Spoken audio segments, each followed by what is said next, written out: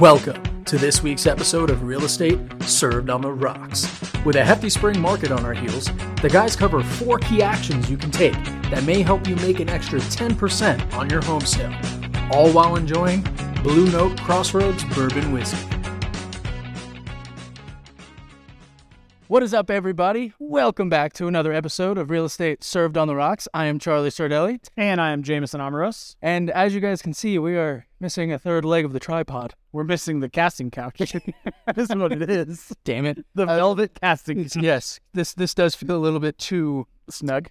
Yeah, well, not snug. I would say non-sexual for me. Yeah, sure. yeah. You know, It's a little bit too formal. the silk couch usually does it for me.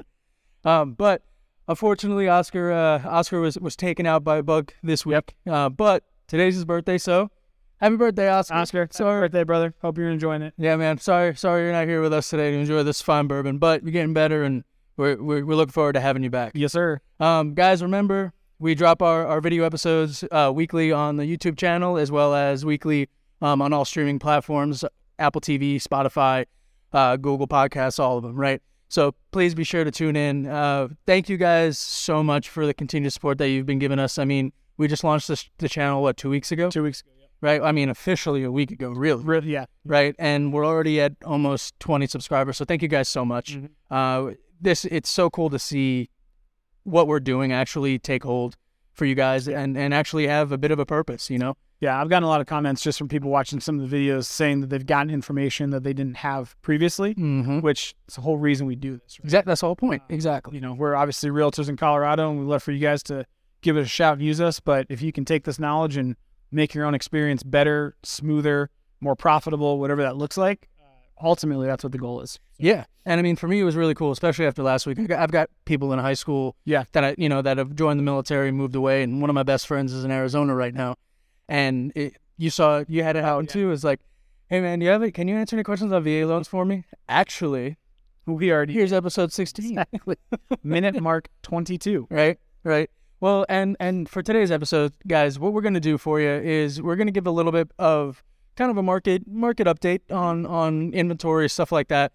And based on that information, what we're going to do is try and give you, 3 or 4 things that you can do to help you sell your home and basically add value in that higher net. Yes, we always say that in this market, in any industry, right, if you're not in it every single day, the average consumer is 3 to 4 months behind. Yep. Right? Perfect example is what we've seen with interest rates and buyers coming in using rate buydowns and concessions. Guys, the interest rates were this high in November. Yep. And nobody was buying anything. And then all of a sudden, home prices actually increased a little bit. And now we're in March, and we're seeing people buying at these interest rates using the things that we were talking about back in September and October of last year. Yep. So it's not a knock on anybody, but this is part of the big driving force of why we wanted to do this, is to arm you guys with information before most people. And this is going to be a scenario where the things that we're going to talk about around how do you get your home ready to sell is not hey, you should go out and renovate things. It's we're seeing a shift that I think is going to take hold in the next 4 to 6 months. And the goal is to get you guys prepared and ahead of the curve. So when that does happen and you guys do decide to list, you're already there. Yeah. And I mean, I think the most important part of that as well is that, we're not just saying this to have you spend money. Like Jameson is saying, these are things that you can do to help prepare for what's coming. Yep. And another thing that you can do to help prepare for things is drink fine bourbon, which I think we do that weekly. Sure. Right? Weekly. Not daily. Not at all. Weekly. Right? Yes. Weekly. But today's bourbon, we, of course, as we normally do, we took a couple sips beforehand. Quality control. That's right. You have to make sure it's not poison. We're here for you guys. That's right. If we just... Yeah, exactly. You can't just... I got to know what I'm drinking before I drink it. Exactly. But it's Blue Note, right? Yes. Yeah, and based out of Memphis, Tennessee. Memphis, Tennessee. I like it. And for me, this is pretty close to home. Coming from Western North Carolina, and I tell the story all the time. I've actually had Popcorn Sutton's moonshine. And it's always cool for me to get something back from that area, especially because they do it a little bit differently. Yep. And I know that the weather out there is ridiculous compared to, some predictability that you have in Kentucky. The humidity alone in Tennessee is way different. So it does a little bit different to the aging process and the taste overall. And then this one here uses French oak barrels, right? And they were talking about how with this bottle, the reason that they use French oak is because it has a different space in the pores. Yeah, so the grain is tighter. And when the grain's tighter, you get a more tannins are released into the alcohol, which numbs some of the spirit. So you'll see French oak barrels and barrels of that type on higher proof liquors. Yeah. Because it takes some of the bite out. So anytime you introduce some tannins, it mellows out a little bit of that heat that we normally talk about in a high proof. This is a 100 proof bottle. So they use the French oak barrels to give it a little bit more mellow of a taste. And then it adds some of that charred aftertaste that you can get when you use a French charred oak barrel. Well, I mean, and that I like that the reason that they do that is to enforce the flavor. Yes. Because we've seen it in the past. A lot of these bourbons, they want to go more natural with it. They don't really want to enhance the tannins, which basically those are the molecules, the flavor in the bourbon that gives you that, what Oscar likes to say, leather or dirt or grass, the flavor, right? Horse manure. I've seen that one. Yeah. But that's an important note, is that now this is a bourbon that is trying to complement those tannins instead of kind of just go, no, we're going with the taste of the wood kind of a thing. So honestly, I'm excited to see how this one opens up throughout the episode. Yeah, I think the point was they wanted a higher proof, higher proof that was easy to drink, right? And you could still enjoy it. You don't get, like Oscar says all the time, you get that fire. Yes. This mellows it out for sure. You can still taste it. You know what I think we should do? I want to have they don't have to be on for the whole episode, but I want to have somebody who's not a normal bourbon drinker on the episode, just so we can get that, maybe like a little cut to them, like, oh, this is what their face look like, right?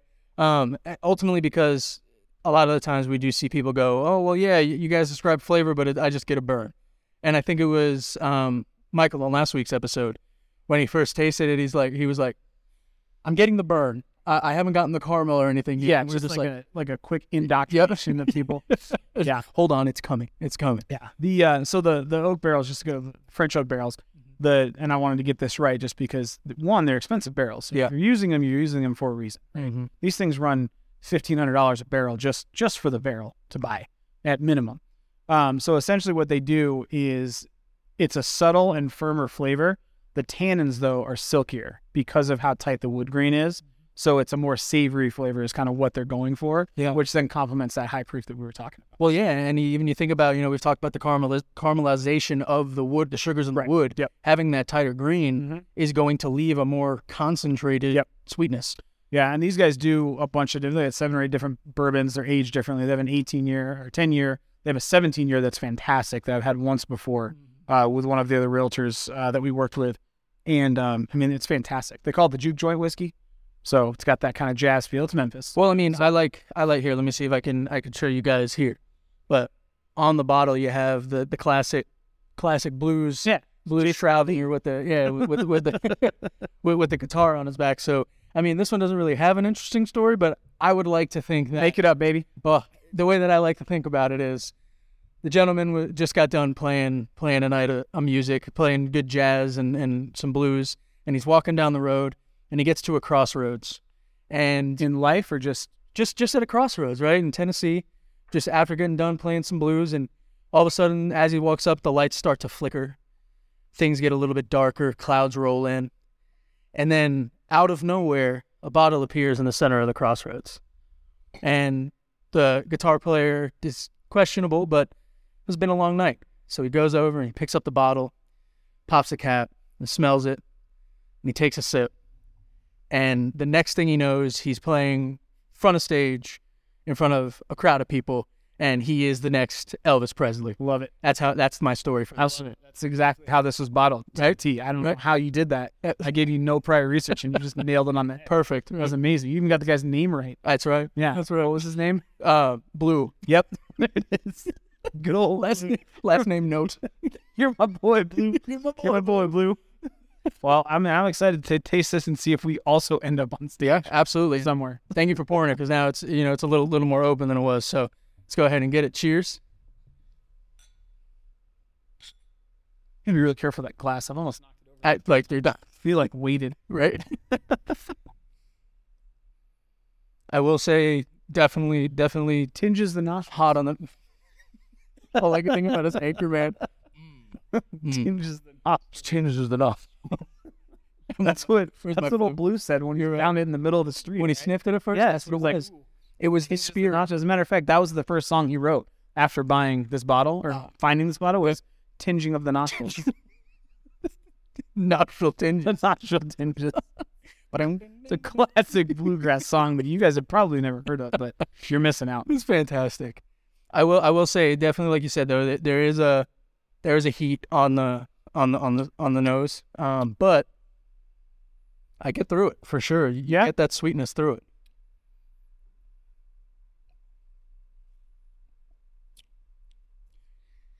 That's not bad, man. No, it's really not. That's not bad. First impression. That's $40 bottle. yeah. Or if not find it in the middle of the street on a rainy night, free. Yeah. By the spirit. It's Ultimately, definitely getting that caramel. Mm-hmm. And again, guys, I'm sorry. Just to let you know, I eat a king size Reese cup before every episode, so a lot of my flavors have come from the sweet. You're the Marshawn Lynch of podcasts. That's me, baby. Shoveling Skittles in your mouth. That's right. I'll see if I can get it behind the scenes for you guys, or I'm just huddled in the corner eating my Reese cup. Yep. Hey, it's intimidating, all right? You gotta get it for all these people. Do it right, you know. But ultimately, I'm still very excited to see how this opens up. Yeah. We opened it up a little bit earlier, but just in that amount of time that you poured it already, that burn is kind of gone for me. Mm-hmm. It's there, don't get me wrong, and you definitely get that when you breathe in. You feel the burn at the back of your throat, but the flavor sits on the tongue. It is. It's a really good flavor. Mm-hmm. It's a really good flavor. The complexity of it. Yeah, it doesn't overpower it. Yeah, it's the burn melts into it. I like it. That's good stuff. Mm-hmm. Spice too, definitely. I want to say like cardamom. I'm almost tasting that kind of a spice. Yeah, you know what I mean. More, not really like spicy as far as heat wise, but more floral of a spice. Mm-hmm. Yep, for sure. And I think that'll open up even more as. Mm-hmm. I'm excited. I'm gonna go ahead and set it down here for a second. So I mean, as we look at this market coming up, we do see a lot of these new build homes, like we talked about 2 weeks ago. The sentiment is going up. They have a little bit more confidence in building now. Yes. Yeah. So the National Association of Home Builders comes out every month, and they come out with a builder confidence index, right? And the big story going up through essentially December, like basically all of last year, was we had 12 straight months of declining sentiment, meaning the builders were not as optimistic about the current market. And when that happens, a couple things happen. Number one, you start to see home prices go down on new construction. You start to see incentives pile up. We talked a little bit about that a couple episodes ago. Yep. And then you see new build permits being pulled go down because they're afraid that if they dig too many holes, they're not going to be able to sell them. And just as a kind of a background, the way new build communities work is they buy the land, right? Mm-hmm. The development. So let's say it's a Richmond, a Lennar, Meritage, whoever it is. They're going to buy it, and they're the tract homes, we call them. Some people have worse names for them. I call them tract homes. And they'll buy land, and then obviously they're not paying cash for that land, right? Yeah. They're financing it. Mm-hmm. So what they do though is they have a deal with their lender that when they have that land, every month they have to sell a certain amount of homes on that land. And if they don't, they now have to pay extra interest on that loan. So it benefits them if they're not selling homes, so drop prices, add incentives, do all these different things. And you saw them not purchase as many lots and not build or not pull as many permits because the sentiment was going down. Yeah. When that happens, obviously inventory gets constrained. And we've said it before, we're in this weird thing where we have low inventory but high interest rates. Yep. So it's like it should be a seller's market, but homes are sitting because people can't afford it. So we're in this weird, weird in between. Weird. Prices are still elevated with the elevated interest rates. So now we're in this position where it's like, okay, should I buy? Is there going to be a better time? And you're getting a lot of that waiting. That's coming. So for example, I mean, if you look at what people think the market's going to do as far as home valuations over the next year, it's all over the place. It's from some people are saying we're going to increase home values by 5%. on the high end, and then by as low as 10% on the other side of the spectrum. So we really don't know, right? And all of this is speculation. We can have fundamentals that we talk about to kind of guide you guys in the right direction, but at the end of the day, it's such a subjective product, and there's too many factors. There's things that are outside of our control that will affect supply, demand, all that kind of stuff. So when we talk about the new home builders, the reason we bring that up is because since January, so January, February, and now March, we've had 3 months in a row of positive builder sentiment, which means it's gone up. Now, it's not great, right? It's on a scale of 0 to 100, and we're at a 46 this month, but we were at a 44 last month. We were at a 37 in January. We were at a 33 in December, I believe is what those numbers were. Don't quote me on that. I'm going to be like 1 or 2 off. Yeah. It's around there. I'll pull it up here in a minute. But the point is, it declined from January to December of 2022. So far in 2023, we have 3 straight months of increase in sentiment, which means builders are now more likely to pull home permits, dig holes, which hopefully means that we're going to get more supply. Yep. And what more supply will lead to is more competition for sellers. Correct. Right. And that's really what drove this conversation today is, as we see this, this is going to be the first time, or potential to be the first time in the last 3 to 4 years, that you're really going to have to kind of edge your bets and invest to sell your house, because you could be going up against somebody who's going to do these things and outsell you. Yes. Right? If you look at it, so February, I just pulled the stats actually, so I'm just going to pull this up real quick. So accurate. Yeah. But, and this is Colorado specific. Yes. So. Yes. But like we said in the past, the cool thing about Colorado is it has proven to be a market tell, basically. Yeah. So this is why I say this market's just fucking weird. Yeah. That's the best way to describe it. People are like, hey, well, how's the market? I'm like, I don't fucking know. It's insane. It doesn't make any sense. Like, it's defying the laws of physics right now. But in February, and this just got updated a couple days ago, active listings are up 113%. Okay. Wild. So if I give you just that number, you're like, oh my God, that's amazing. Yep. Until I tell you that the active listings, there's only 3,800. Right? Yep. So we're talking 100%. That means we were like 2,300, somewhere around there, last February. Yep. So that's tight inventory. This is less tight, but for context, in 2007, the MLS, so the Colorado matrix, right, that lists how many homes are for sale, averaged 20,000 listings a month. We're at 3,800. Yep. And we have more people moving here than we did in 2008, right? So that's why I'm saying it's a weird market. The good news is supply's starting to creep back up. Yep. Now, the flip side of that, and why this is so weird, the listings closed down 18% from that same February. So we're up 113% in active listings, but we're down in closed listings. And it's because, as inventory is coming on the market, interest rates are still hovering in the mid to high 6s. Yep. So affordability is an issue. Yep. What we think is going to happen is, as we go through this year, if interest rates fall, right? And we saw it a month ago when they went to like 5.875.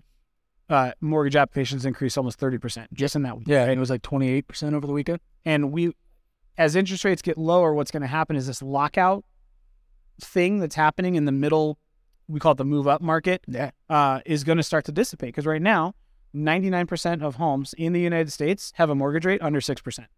Okay? 75% have it under 5%. So those people have no reason, no impetus to sell their house and buy something else if they're going to have an interest rate that's almost 2% higher than what they have currently. However, as the interest rates start to come down, we'll start to see that loosen up a bit. And you still get that whole, hey, I had a kid, I need a new house. Or, hey, I got a job, I got to move. Or, hey, I'm working from home, I need bigger space. All those things are going to continue to build up. So we think that over the next 3 to 4, maybe call it 6 months, if we see inventory rates continue to increase, and we see interest rates continue to decrease, the sellers are now going to go from, I can just put my house on the market, and even if it's 30 days, it's still quicker than it was 2 years ago. To, okay, I'm competing with like 15, 20 other houses. Exactly. So how do I sell my house for top dollar if all of a sudden buyers are already wary because they don't want to spend too much because of interest rates, and now they have more choices? What's going to happen? Well, the same thing we talked about in September when people should be talking about rate buy downs, and they didn't until March. Yep. And I'll tell you what, JMO, to answer your question, we've got 4 amazing things that sellers can do in order to help them. Hey, Charlie, I have a question. What are 4 things that sellers can potentially do to help them? Hey, Jameson, I'd let him ask you. I'd love to tell you. My boy Blue told me to ask that question. Oh, you heard it. I talked to you, the spirit. See, he sang a song. We just got it going now. It's in there. Yeah, it was off his with toasted nostrils. What we see normally during these times of sales is people start looking for tactics in order to help them sell their homes faster, right? So what we've done is we kind of scoured and looked through experience, through articles, stuff like that, statistics, as to what statistics as to what are top things that you can do, right? And what we kind of narrowed it down to is staging, landscaping, renovations, and photography, right? So the first one, I keep kicking this mic. The first one that I want to do is talk about staging. Okay. And what's really interesting about staging is when it first started being done, staging was normally used in the lower income homes, the lower priced homes. Yep. And that makes it a lot in fix and flips. Yes. And that's what is staging? So staging is setting up your home in a way that benefits the sale. And what I mean by that is making it look sale ready, right? So as an example, and I'll throw it up on the screen here. If you walk into a home and it looks cluttered and it looks like, hey, the couch isn't matching the end tables, the fireplace has cracks on it, stuff like that, that doesn't have things that look nice to the buyer. It's not perceived well. Versus, I want to walk in and picture the changes that I can make. Everything looks, I don't want to say perfect, but structured. It's structured enough to where the buyer goes in and can imagine either living in it in that way or making it easy for them to reimagine how they want it. Okay. Right? So with that being said, like I said earlier, it was done in lower cost homes, right? And now what we're seeing is because of the benefit of what staging can do, homes now that are 700,000 plus are using it more than homes that are lower. And when you think about it, you have shows like $1 Million Listing, all these shows that emphasize basically production ready homes. Sure. That's going to lead to that, right? And I mean, it's not just a hearsay. No. Right? And when you think about it too, right? It's scientifically based. Exactly. There's statistics, numbers. Thank you, math, right? And what you see is on average, people are going to spend, there's two different ways that you can do staging, right? You can either do it monthly for whole home or you can do it per room, right? The average per room cost is anywhere between $400 to $700 a month. And then you average whole home could range anywhere between $17,000 and $2,500 on the highest. $1,700 to $2,500. Yeah, $1,700 to $2,500. Yeah, per month. Per month. But and when you hear that as a seller, you're gonna go, wait. That means if my house sits for two months, 60 days, I'm gonna spend an extra $4,000. Yeah, but what if I told you that staging a home on average nets you 8 to 10% ROI, return on investment? You make 8 to 10% more just for spending that $1,700 to $2,200. Well, and I'll be honest too, if you have a fully staged home, nicely staged. And when we talk about staging, guys, it could be a lot of different things, right? Let's say you have an empty room in your house. A stager will come in and put 2 chairs like this, right? If this is your style you're getting, which probably not, I wouldn't recommend it, but it is what it teaches them. Matching end tables, succulent plants and some nice pottery, a lamp, and they essentially stage it to make it look like it's a well cared for, lived in space. Right? Exactly. If you have that throughout a vacant home, and that home has been sitting in this market, I just said, yes, listings are up, closed are down, 3,800 homes.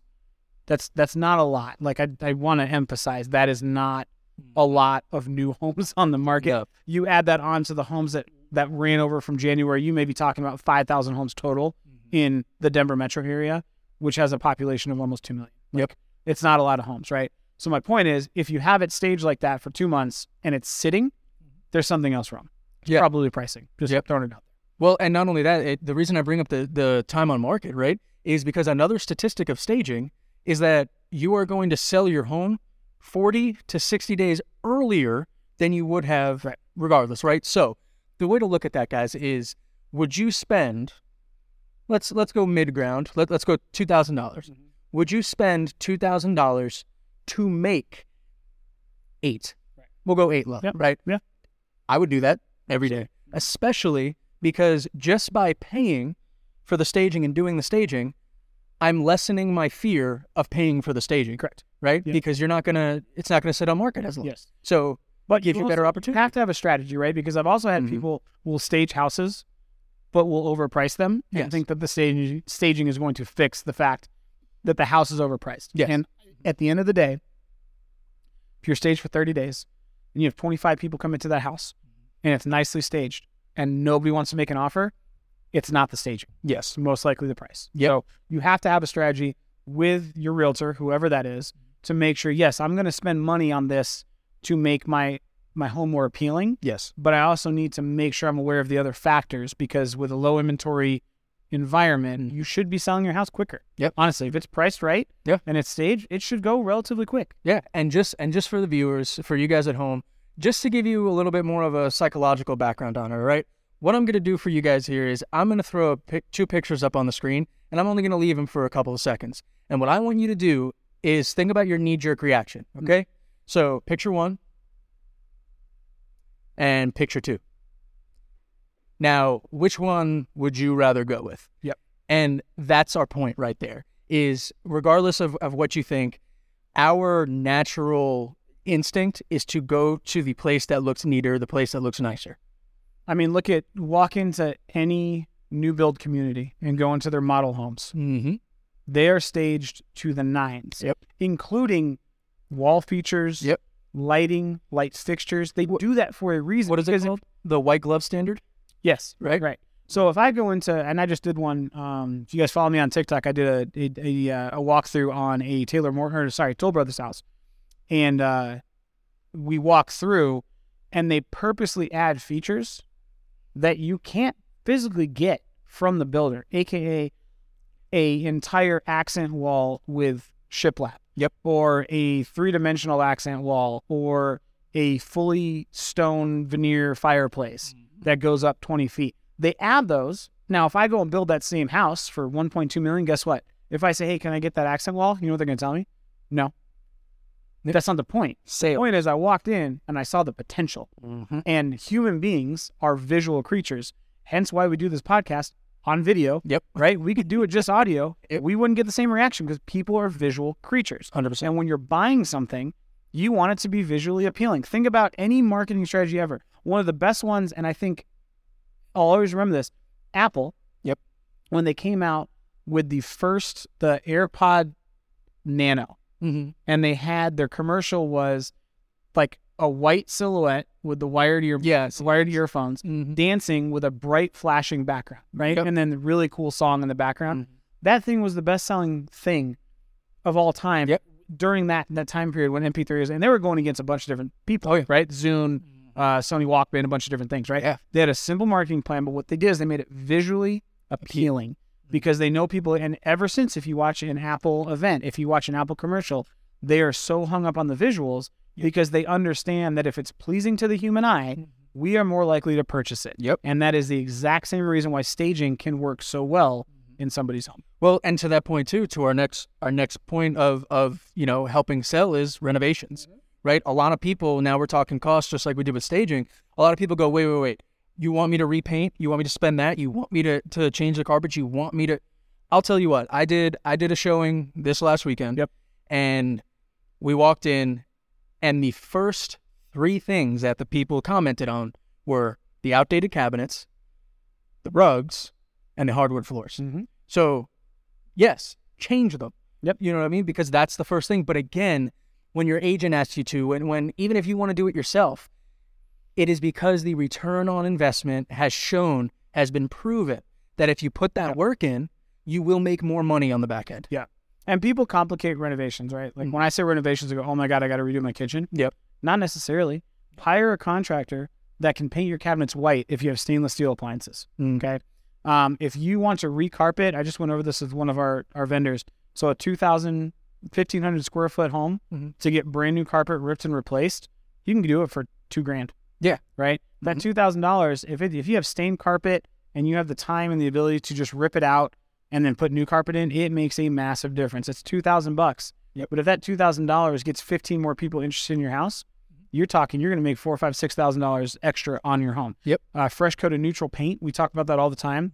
JC, one of my mentors, the reason we have this glass here at the front, he was famous because I went house shopping with him before I was a realtor, while he was a realtor. And I swear to God, dude, every house, he'd be like, you know what I would do on this house? I'm like, what's up? He goes, paint the walls gray and white. He wouldn't let people paint his own house because his brain was always in the resale mode. Yeah. And like, his wife would be like, hey, I'd love to paint this like a nice accent wall with blues and reds. No, why not? Because if we resell the house, we're just going to paint it over. Yeah. Right? But it's because it's like simple, cheap stuff. Yes, you can spend money on a major kitchen renovation, right? Let's say you spend $20,000 on a kitchen renovation.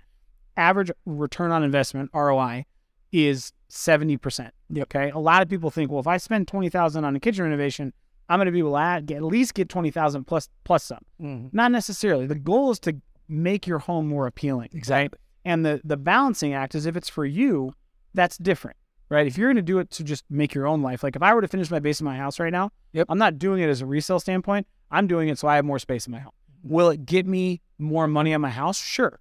But for example, if I add a bedroom and a bathroom, if you had a bedroom, it's anywhere between $15,000 and $20,000 on the purchase price per bedroom.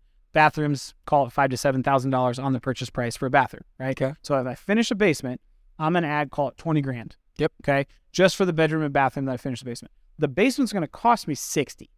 So then I might get another 20 to 30 value out of having a wet bar with a little rec area, whatever it is. So essentially I'm all in at $60,000. I'm going to get 50 back. But again, I'm paying off the principal of my house. So when I do want to sell it in 5 years or whatever that is, and I had a finished basement, it's finished square feet, it's an extra bedroom, extra bathroom, instead of being able to sell my house at $700,000, I might be able to sell it at $750,000. Yep. And in those years, if I paid down the principal enough, it could make sense. 100%. Yeah. 100%. And I mean, the biggest thing about the renovations that I personally want to drive home is don't look at the cost up front and get scared of it, right? Yeah. And in everything that we say, it all comes down to do what's right for you, right? If it's in the budget, do it. If it's not, don't. But understand that this isn't just something that agents that we're saying that other agents say because we want you to spend money. Yep. Because we're going, we want to make more money on this, so please do this. That is besides the fact. It's the fact of when you were in a market like this, where now you're gonna have to do some things that make your property stand out. Correct. These are the things that if you spend $2,000 here, $3,000 there, you're gonna make an extra $25,000 to $40,000. Yeah. So don't be short-minded on it. Step back, breathe it out, and truthfully work it out. And if you see the value and you and your realtor genuinely say, hey, look, if we do this, we can sell and we can get this price, do it. If not, don't. Or, I mean, it makes, so for example, I have a client right now that needs to sell their house quickly. We don't have time to make renovations, remove carpet, so on and so forth. Yep. So we're gonna list, we're gonna put on the market, we're gonna get feedback, we're gonna see what people say. It's an older carpet, interior needs probably some updating, and we're gonna figure out, hey, what is this worth in this market, right? Yep. It could be, hey, inventory's low, people are gonna buy it anyway. Fantastic. If we had more time, I would suggest some small, cheap things, paint, carpet, refinish the floors, and be done. And then you'll get that investment. So from the stat man, since you guys missed me for that 1 week, I'm going to give you guys just a couple of, so I'm going to leave out exterior renovations because we're going to talk about that with curb appeal. Yeah. But interior renovations, I'm going to give you guys, and this is from 2023. So this takes into account the labor costs that we've got, supply chain issues, inflation, all that good stuff, to give you guys an idea of if you were to renovate something, what your expected return on investment would be. So if you guys are ready, we'll go minor kitchen renovation, right? So we're talking maybe repaint the cabinets, redo the kitchen countertops, and add in some new appliances, roughly. Okay. So that normally right now will cost around $26,000 on average for a minor kitchen renovation. Your resale value you get is about $18,900. So that's about a 72% return, which is good. Yep. And you get to enjoy the kitchen while you're still living there. Another big one we talk about is bathroom remodels. So if you do a bathroom remodel mid-range, which you'll see in a lot of fix and flips, which is essentially tear out the tub, tile the shower, new vanity, new flooring, efficient toilet, and a mirror, that's going to cost you about $20,000 to $24,000. Your return is about $14,600. I mean, I'll be real with you. I love my bathroom. Like I said, my girlfriend just recently moved in with me. It's been wonderful. And the one thing I told her was, I get the bathroom. Yep. Like, I would 100% be that person that walks in and be like, wow, look at that tub. Mm-hmm. They put some extra effort into it. I'm going to consider this a little bit more because exactly. you know what? Damn it, I like baths, and I'm not afraid to say it. Yep, I don't like baths, but I see where you're coming from. Oh, trust me, I got the whole setup going. Yep. So here's another big one that people fight me on all the time: major kitchen remodel. Yes. So, and if you go on Instagram, there's some cool pages that do like full kitchen remodels that are, I mean, this on average is $75,000. Yeah. Right? So a lot of people go, oh, if I spend $75,000 to just completely change my kitchen layout, everything, I'm gonna get my money back. On average, 57% return. So if you spend $75,000, you're going to recoup about $44,000. So what you're telling me is, it's better to renovate your bathroom than your entire kitchen. So take a bath, baby. Damn right, baby. Renovate or go crazy. Major renovation on the kitchen. Add a bathtub in the kitchen. Boom.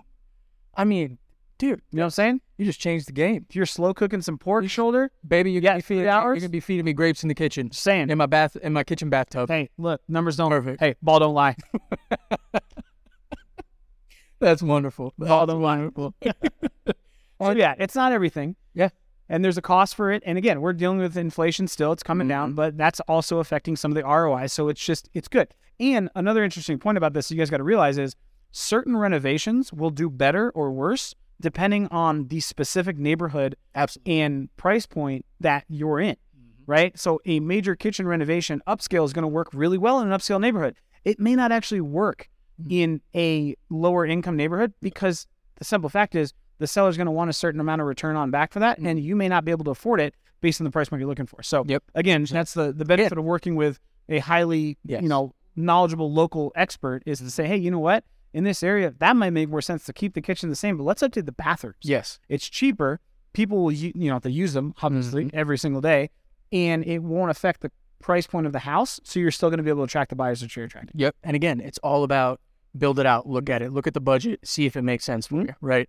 And ultimately, sorry, guys, but it's up to you. It is. You know what I mean? Renovations, curb appeal, whatever it is, can only do so much as you're willing to do, as you're willing to put the effort in. Correct. Right? And unfortunately, what's self-accountability is something that is a little bit lost. Yeah. If I tell a client, hey, here's the deal, I think we need to do about $25,000-$30,000 renovations to get a certain price that you're looking for, and that client tells me no, that's fine. Yep. I'm just here to explain the reasoning behind why, right? Yeah. That's it. Because at the end of the day, I don't make any more money if you spend $25,000 at all. It has nothing to do. You hired me to sell your home. I'm telling you the best way to do that for the price point that you want to get. If you want to follow that along or not, and we can take our chances, that's fine too. Yep. Just be prepared. Again, as we get more inventory on the market and buyers are having more choices and they're still stingy with their money, you're going to have to find different ways to stand out. Yep. And again, I'm going to do it just for the continuity of it. I'm going to go ahead and throw up picture 1 and picture 2. Which one did you like? Yeah. Right? Again, perfect example. But also, don't get me started on virtual staging. Yeah. Well, that's fuck virtual staging. Welcome to 2020. Oh my God, it's awful. You know, my girlfriend used to work for Lazy Boy, and they had a whole program for exactly that to set it out. And I can't tell you how often people would be like, "Wait a second, this isn't the same." No, it's weird. It's computer generated. It's weird. What are you talking about? It's weird. It's like, am I buying a Pixar movie or am I buying a house? Congratulations, you now own Finding Nemo's Sea Anemone, right? With a couch. Enjoy. Well, and we've talked about some of the larger cost things, right? Like staging, $2,000 a month. Renovations can go anywhere between $15,000 to $30,000, $75,000, what you do, right? Or you paint the walls for $2,000 and call it good, right? But there's also little things that a lot of people don't think about, and that really ties into curb appeal. Yes. Right? And while we were looking, during my research, something that really kind of struck me was the front door. Oh, dude. So think about it, but continue. Right? Well, and it makes sense. Obviously, the first, again, with the pictures that we've been throwing up, it makes sense. Like, hey, yeah, but not a lot of people think about it. If you've been living in a house for 10 years, how many times are you walking in with stuff in your hands? You're kicking the door open, right? You're holding the door open. How often is your door getting berated and hit? You have salt on your patio. You have whatever it is. That door is the entranceway to your house. It welcomes people. So I have a 3-year-old that bangs on my door with sticky fingers all the time. Right? Yeah. And so I don't think anything of it because it's adorable. But if I were to sell my house, people are like, "Do you have a tiny gremlin that lives here?" Right. Probably. Yeah. With little dents, whatever it is. again, it comes down to the visual. It comes down to that first initial view of, oh, wow, okay.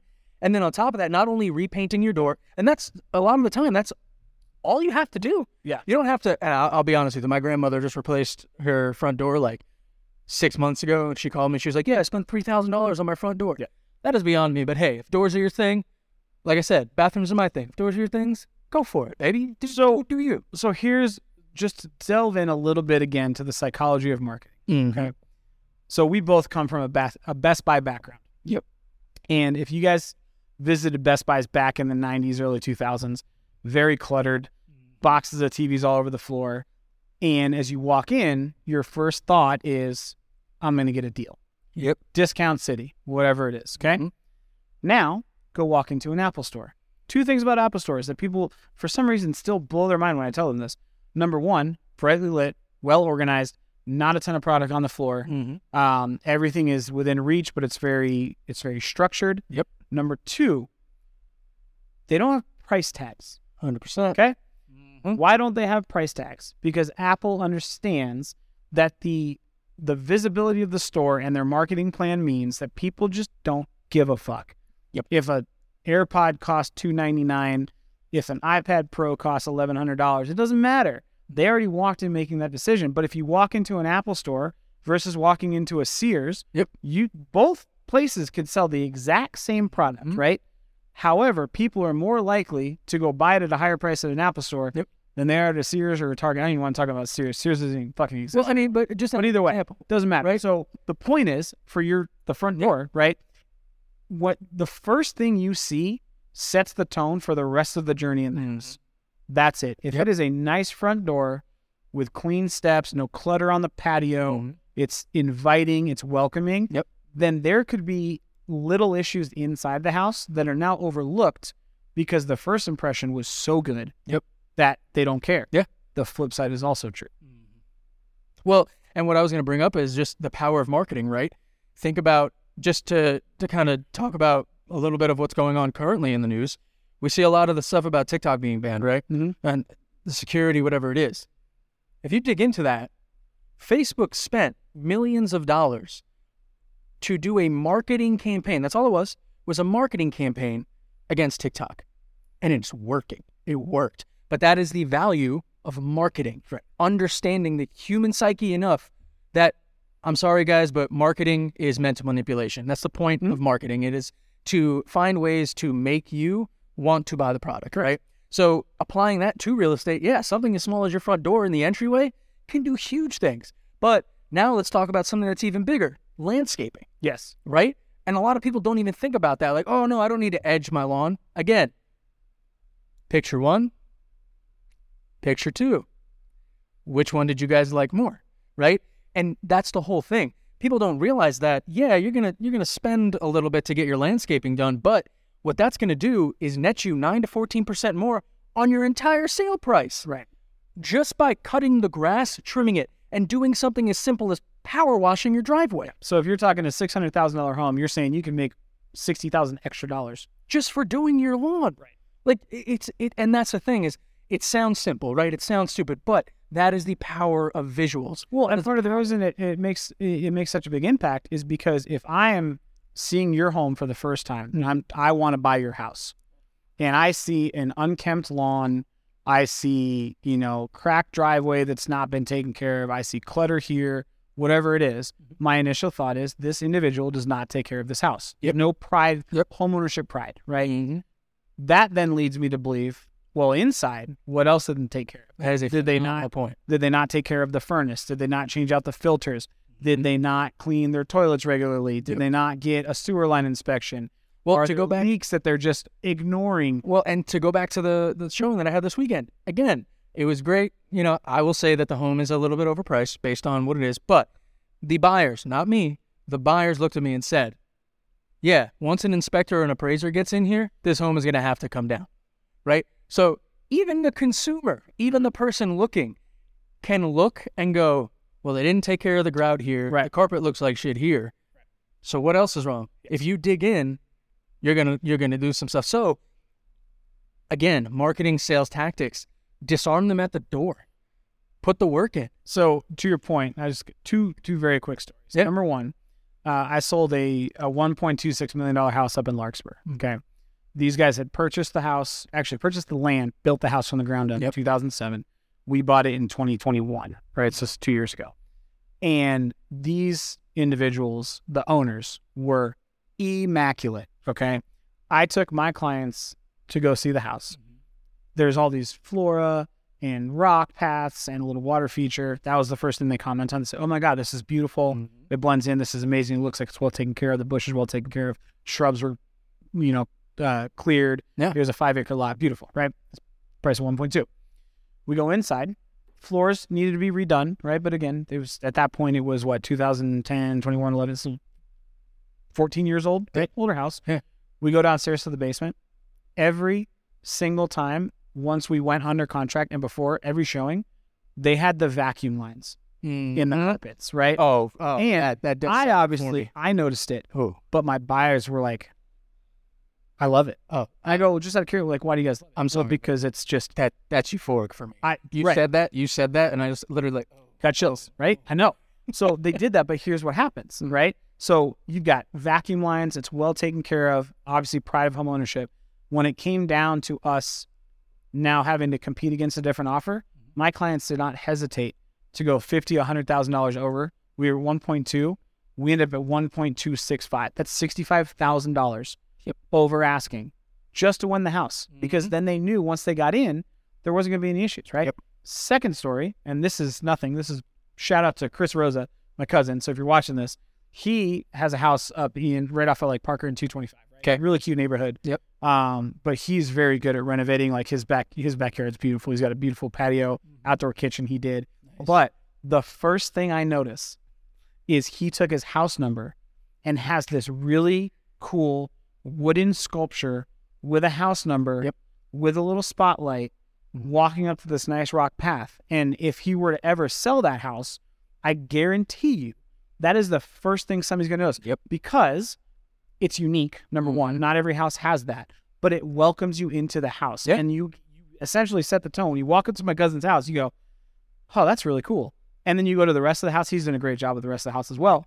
But now so you start noticing the nuances of what he's done to the rest of the house. Then you go out to the patio and you go, oh my God, the same time and energy and effort got put into that on the patio. And if I were to look at the house, I'd be like, it sets the stage for your mentality. Exactly. And it was something as simple as a house number on this wooden post, spotlit. So if you drive by it at night in the evening, looks fantastic. His front area is perfectly clean and manicured, and it separates it from a lot of the other houses on the same street. Hey, Chris, send us a picture of your house so I can throw You should, yes. You should send a picture of the house because I love it. I talk about it all the time. That's awesome.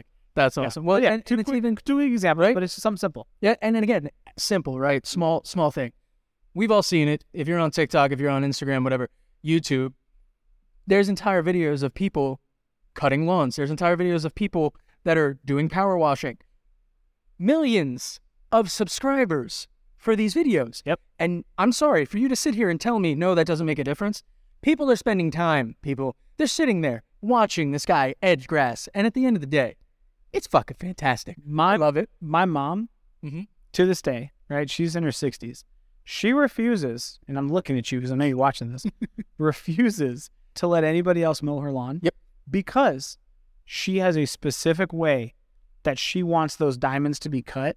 And if you ever go to her house and you look in that backyard, you go, holy shit, this is a nice backyard. That's beautiful. It is edged to the nines. Like, I swear to God, she takes a protractor and a level and goes through. Yep. But if she were to ever sell the house, right, and she never will because it's a beautiful home here in Castle Rock, but if she were, her curb appeal would stand out against almost everybody else in the neighborhood. Yep. Well, and just quickly to go through it, talking about the YouTube channel and stuff like that, power washing, right? Power washing your driveway, the sidewalk in front of your home. If your home is crisp and clean versus the 2 to 3 that are next to you, and it is literally shining, the color of your pavement is shining through, it's going to make your house stand out. And guess what? How much do you think it costs to rent a power washer? Well, I don't know. Why don't you tell me? $48 for a day at Home Depot. $48. And you can raise your home price. Yep. By what? What would you say? It was 8%, 10%? Oh, it's ridiculous. Yeah. So just power wash for $48. Well, we found out. So from a statistic standpoint, landscaping is a 100% ROI. Yep. If you spend $30,000 on landscaping, you're going to get at least $30,000 back, potentially more. Especially, and the way I look at it, right? Like we look at the tract homes. Yep. Okay. A lot of people would love land, privacy, whatever. But, and again, you have to do it tastefully, right? So make sure you get a professional involved. But if I have a tract home, I'm doing it in my own house, and I have a neighbor on one side, I'd like some privacy with some trees and shrubs and whatnot. If I'm looking at purchasing a home, I will pay for that. Yes. Because not everybody has it. But if I know I can go to my backyard in a tract home community, but still maintain privacy from my neighbors, I'll pay extra. I'm real weird. Straight up. I rarely have my blinds open because I don't want people to see it. Yeah. I'm not doing anything, but it's just a thing. Like it's a privacy thing. And I 100%. Yep. Absolutely. When I'm ready to buy a home. But landscaping is a 100% ROI, just so you guys know, if not more. I've seen statistics where it's 139%, 300%. Yep. Just for keeping your lawn and your landscaping. So well, and to that point, now think about our last point, photography, right? And you know, we talked about it in the past, and it is a little bit of a pain point for real estate agents because as you get these for sale by owners, people who, as we've seen on the TikTok channel, think that they don't need real estate agents. And again, if you don't, good for you. If you do, I got you. We're here for you. We'll help you out. But I'm just thinking of meme tweets. Meme tweets? Yeah. We're going to do an episode. But photography in itself can completely change the game for you. And there's a very specific reason why. Yep. 97% of potential home buyers start their search online, which means the first time they're seeing your house, probably the second and the third after they send it to their spouse and their dad and their mom and their cousin saying, hey, check out this house, is looking at the photo. Photography. And again, I'm going to put it up for you guys. Picture 1, taken by a Motorola Razr, and picture 2, taken by somebody who actually has photography skills. And that's it too. You know, Oscar touched on it episodes ago, but these photographers, and I'll tell you, I bought a camera and I'm looking, and the lens that I have to get in order to take photography of homes accurately is $500. That is just the lens, not even the camera. No, just the lens itself, right? So there is reason behind it. On top of there's skills of lighting and dimensions and angles and editing and everything. People don't realize that photographers now have the ability with technology to remove a cloudy sky above your home and make it a clear sky or like a blue sky. That is incredible, right? The ability to literally now you're altering what the home looks like in different areas. It's wonderful what they can do with it. No, it's amazing. It's absolutely amazing. You keep talking. I'm going to look up because I saw the statistic earlier and I want to make sure. Well, and the thing that comes down to it for photography for me is, can you do it with a cell phone? Absolutely. Should you? No. It's what it comes down to. Because you can if you want us to make fun of you. Yeah, exactly. And have homes sold with cell phone camera photos? Yeah, absolutely. But again, we're talking about things that you can do that put you in a better position to sell your home. Well, and here's the deal, right? This just blows excuse my French, blows my fucking mind. As a realtor, I pay for the photography. Yep. So when I see a realtor not do it, that blows my mind. Well, and that was a point that I was going to bring up, was that is another reason to look at your agent, because when I went to... Nothing to do, like, you guys don't pay. Yeah. Pay for that at all. Well, and when I went to the listing appointment with JC that one time, that was one of his big points was, hey, I am going to pay for this photographer because I know this photographer and I know that they will put your home in the best light to sell. And again, to talk about the value of a real estate agent, if you don't want to use a real estate agent to sell your home because you're worried about the cost and what they're going to get, guys, as somebody who's been in the real estate industry now for a year, coming from other industries, restaurant, retail, the whole point of this position, the whole point of this job is networking. It's more, this is the definition of, it's not what, it's who, right? Having the knowledge to sell homes and stuff like that, yes, you're right. You can get that online. But somebody like Oscar, who's been in the business for 18 years, like I said, I went to a Nuggets game with Oscar. We didn't get 3 rows in to the seating before he said hi to 18 people. That is another value point that you're adding. They know the right people. They have vetted and talked to them and said, hey, you're going to get me the best bet, and that's why I'm going with you. So here's 3 quick statistics to back up the photography. Number 1, I think the most important, because we talk about all the time, right? Like your pockets. What are you going to net? Again, this is crazy to me because I don't even know what the percentage is. If I spend $0 and I make 18,000, it's 18,000% return on investment, right? Yeah. Roughly. Check me on that, but I'm pretty sure that's what it is. So real estate photography, if done by a professional, done correctly, will garner anywhere from $2,000 to $18,000 on top of the purchase price. Yep. Now, somebody goes, well, why is that? Simple, right? The reason that happens is because we talked about it, right? We're up to 97% start their home search online.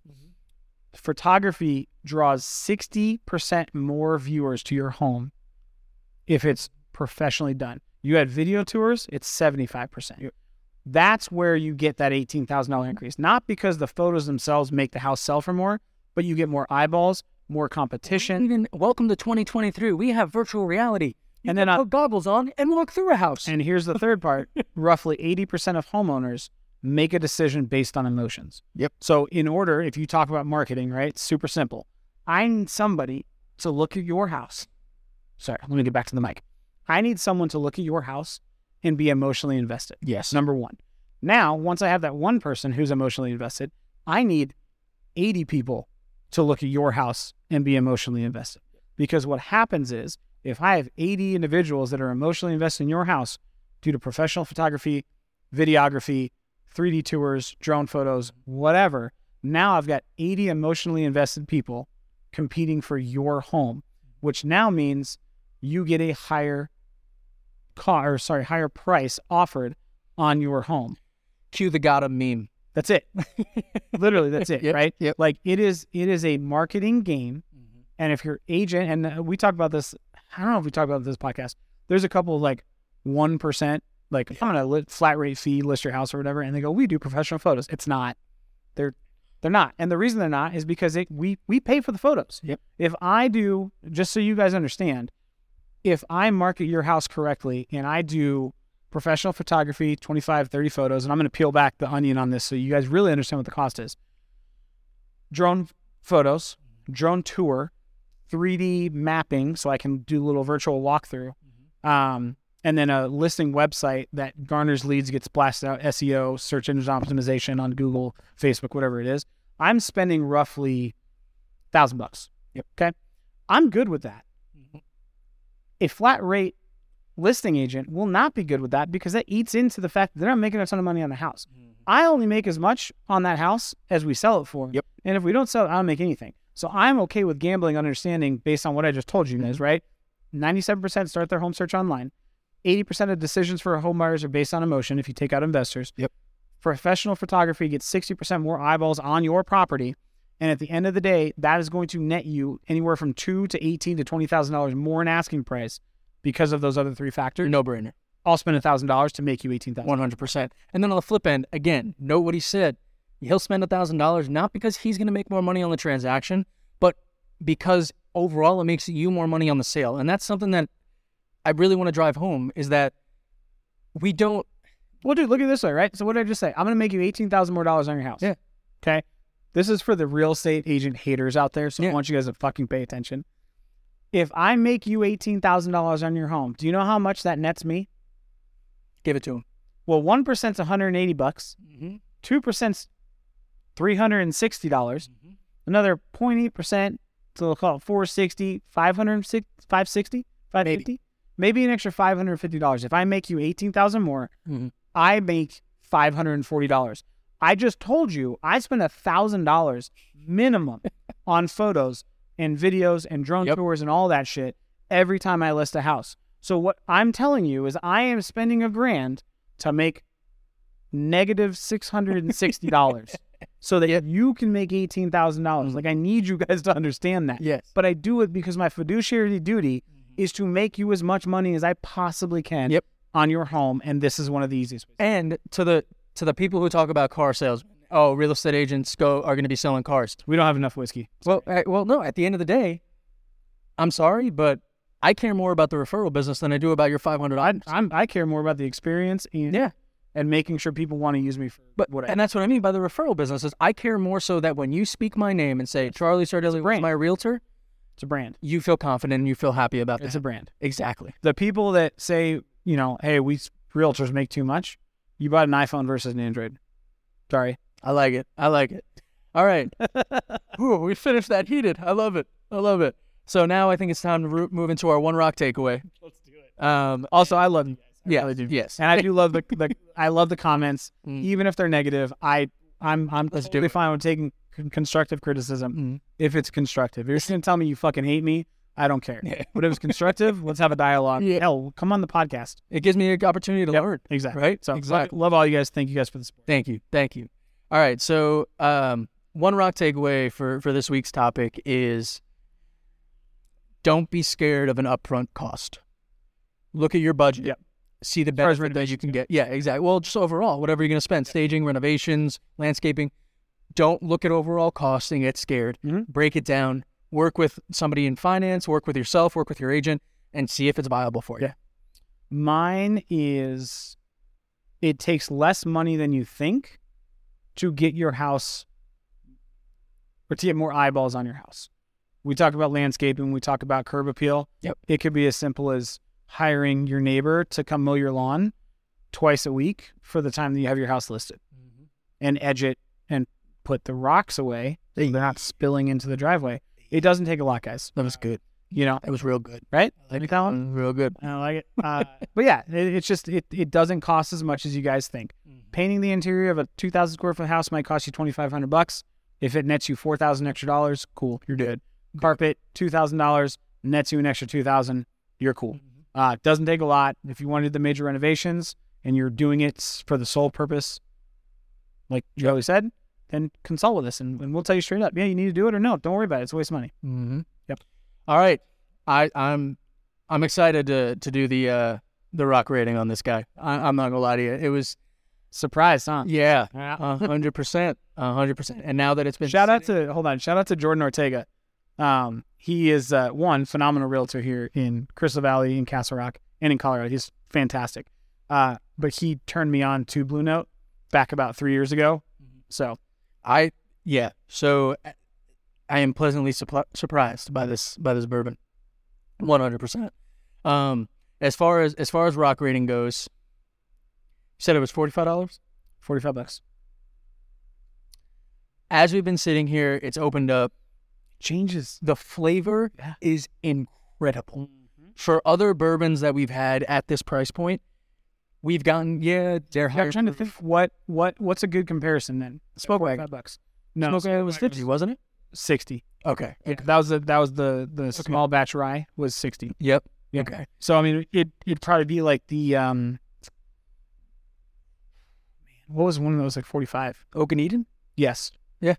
Oak and Eden was 59. So okay, that's probably a good comparison though. Yeah. And I mean, the reason that was also toasted. Yes, and the reason that I brought out the Smoke Wagon and even Oak and Eden now is because, like you said, toasted barrel, right?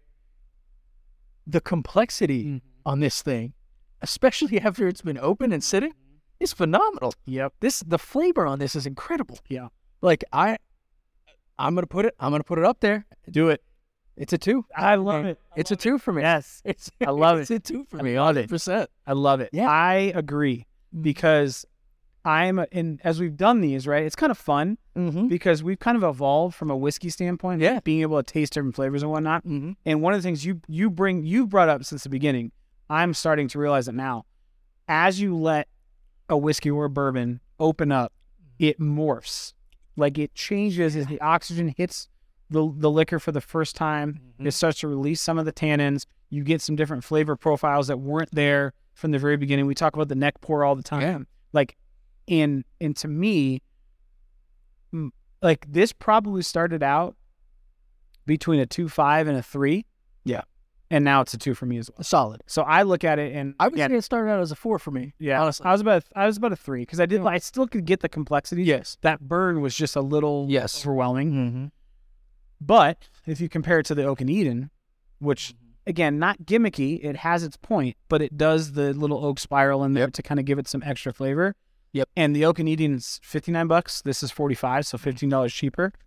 This is more complex to me. 100%. The flavor profile. I think it finishes the same, but it's more complex. And the other reason I'm going to give it over Oak and Eden was a 80 proof. Yeah. This is 100. Well, and that's what I was even going to say was, yes, Oak and Eden had flavor, but it had the flavor because of the freshness. This one is done traditionally. Yep. Right? Using the French oak, 100%.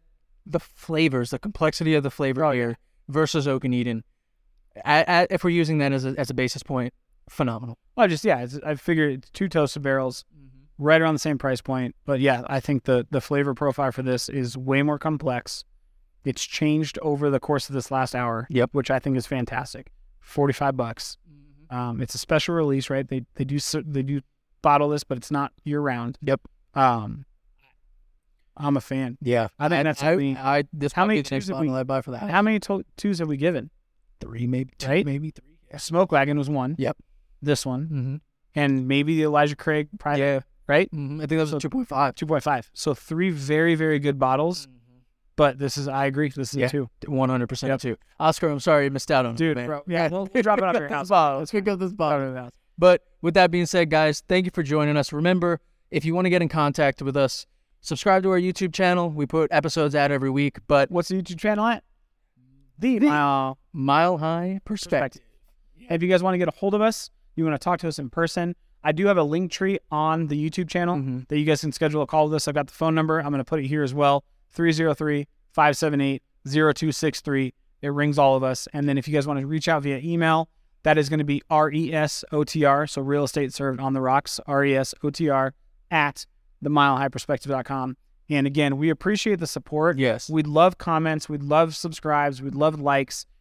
Help us grow the channel. If you guys find this valuable, send it to somebody that you think could benefit from the information. That's the whole reason we're doing this. If you work with us, fantastic. If you don't, that's okay too, because it just means that you are now more educated going into this absolutely fucking insane market with as many tools as possible to make your home shopping experience or home selling experience, whatever it is, as seamless and as enjoyable as we possibly can. Absolutely. Yeah. And with that being said, cheers. Cheers, guys. Catch you guys next week. Thank you.